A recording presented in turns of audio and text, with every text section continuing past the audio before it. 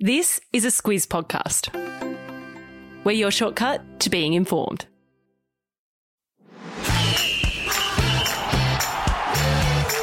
Good morning, I'm Greg Elliott and this is Sport Today, a weekday sports news podcast designed to keep you on the ball. And I'm Gemma Ryan, it's Thursday the 1st of April.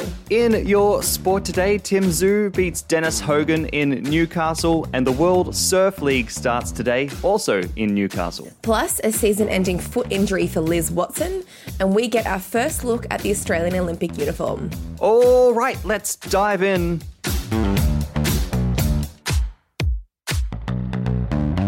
Aussie boxer Tim Tszyu remains undefeated, beating two-time world title challenger Dennis Hogan in Newcastle last night. Tszyu's professional record now goes to 18 wins, 0 losses. He won in the 5th round, Gemma, after Hogan's team threw in the towel. Tszyu was landing a lot of punches in the 5th round, including an uppercut that dropped Hogan to the floor. Hogan's team decided that was enough, giving Tszyu the win by technical knockout or TKO.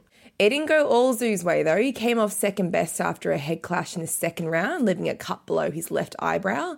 The blood was obscuring his vision, but he kept his composure. Fun fact, the fight was at Newcastle Entertainment Centre, where Tim's dad, Costa, won 7 fights in a row during his career. It's a good venue for the Tszyus then. As for what's next, Tszyu says that's up to his promoters, but he wants a title fight.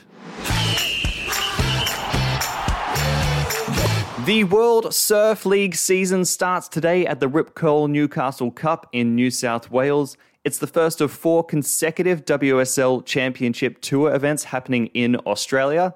These were originally planned for Queensland and the famous Bells Beach in Victoria, but COVID. It's a big deal, Gemma, to have 4 WSL events in one country and in one season. Yeah, it is. The WSL often starts in Australia and often back-to-back in Queensland and Victoria, but 4 events in all in a row is unheard of. Each year, the WSL holds 11 men's and 10 women's championship tours. Think of them like Grand Slams in tennis, Greg. These count towards the surface points in order to claim the world title. Australia's own Tyler Wright will be at the Newcastle event. She's a 2-time champ, and she's joined by fellow 2-time champ in the men's comp, Hawaiian-born John Florence. He says the level of competition and challenging conditions make these Aussie events the perfect lead-up to the Olympics. Surfing is one of the new sports being introduced for Tokyo in July. The Rip Curl Newcastle Cup runs until April 11th before the Narrabeen comp starts shortly after on April 16th. The Super Netball season kicks off in exactly 1 month, but the Melbourne Vixens will be going without star player Liz Watson after she had season-ending surgery on her navicular bone in her foot yesterday, Gem. Yeah. For those who aren't fully up to speed on who's a big deal in netball, well, it doesn't get much bigger than Liz Watson. She's the co-captain of the reigning premiers, the Melbourne Vixens, and she captained the Diamonds for the best part of their recent Constellation Cup tournament in New Zealand, with most in the know assuming she'd be taking on the role permanently. So this is a big blow. As for what she had to say, well, while she has had a long-standing foot injury, apparently the news that she needed surgery was quite a shock to her. She'd been enjoying the pre-season and looking forward to the season ahead too. As for who's replacing her, Gem, the Vixens haven't announced that yet. Watson will be sticking with the squad in an internal leadership capacity role for the season. As we foreshadowed, Gem, the Aussie Olympic uniform was revealed yesterday. The green and gold range has been under development with ASICS since 2018, and now we know what our 490 athletes will be wearing to the Games. And Greg, the highlight this year is that it includes a design titled Walking Together by Indigenous Olympian and artist Paul Fleming. He represented Australia in boxing at the 2008 Games. The design features 52 footprints to represent the 52 Indigenous athletes who've represented Oz at the Olympics. Fleming shared that the centrepiece of the design symbolises a meeting place because the Olympics brings people together from all backgrounds around the world. We don't know the opening ceremony outfits yet though, they'll be revealed in May, but we do know that for only the 2nd time in Australia's history, we'll have both a male and female flag bearer. This is of course, Greg, assuming the Games actually go ahead, fingers crossed. And look, we all know there's been a bit of a mixed bag of different uniforms over the years, but this one does seem to be well received by the athletes displaying it yesterday, and it'll be tailored to the 34 different sports Australia will be competing in at Tokyo. We'll chuck links to the pics of the new and previous uniforms in the episode notes.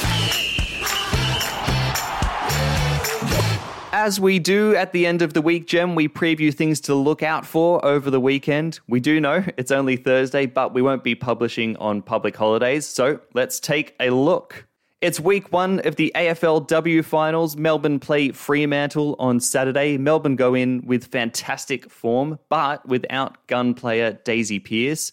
They're still favourites, though. And then straight after, also on Saturday, is the other final, Collingwood versus North Melbourne.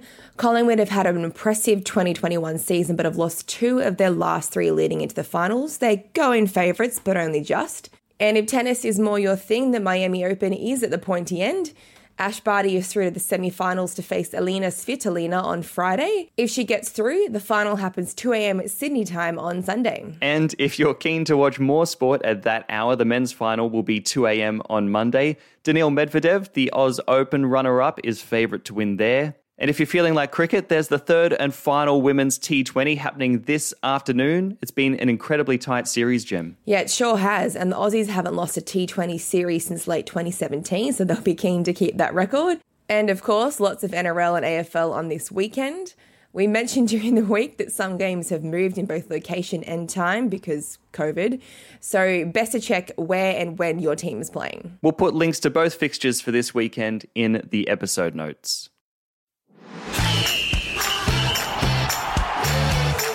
Catch This is our daily look at the stuff people are talking about, from an epic sporting moment, an obscure sport update, or an event to pop in your calendar.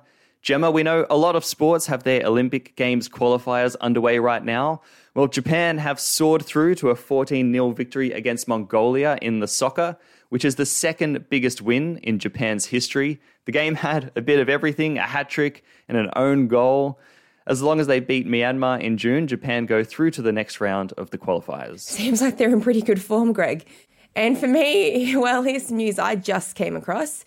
Roger Federer has announced his retirement, Greg. What? No. Where?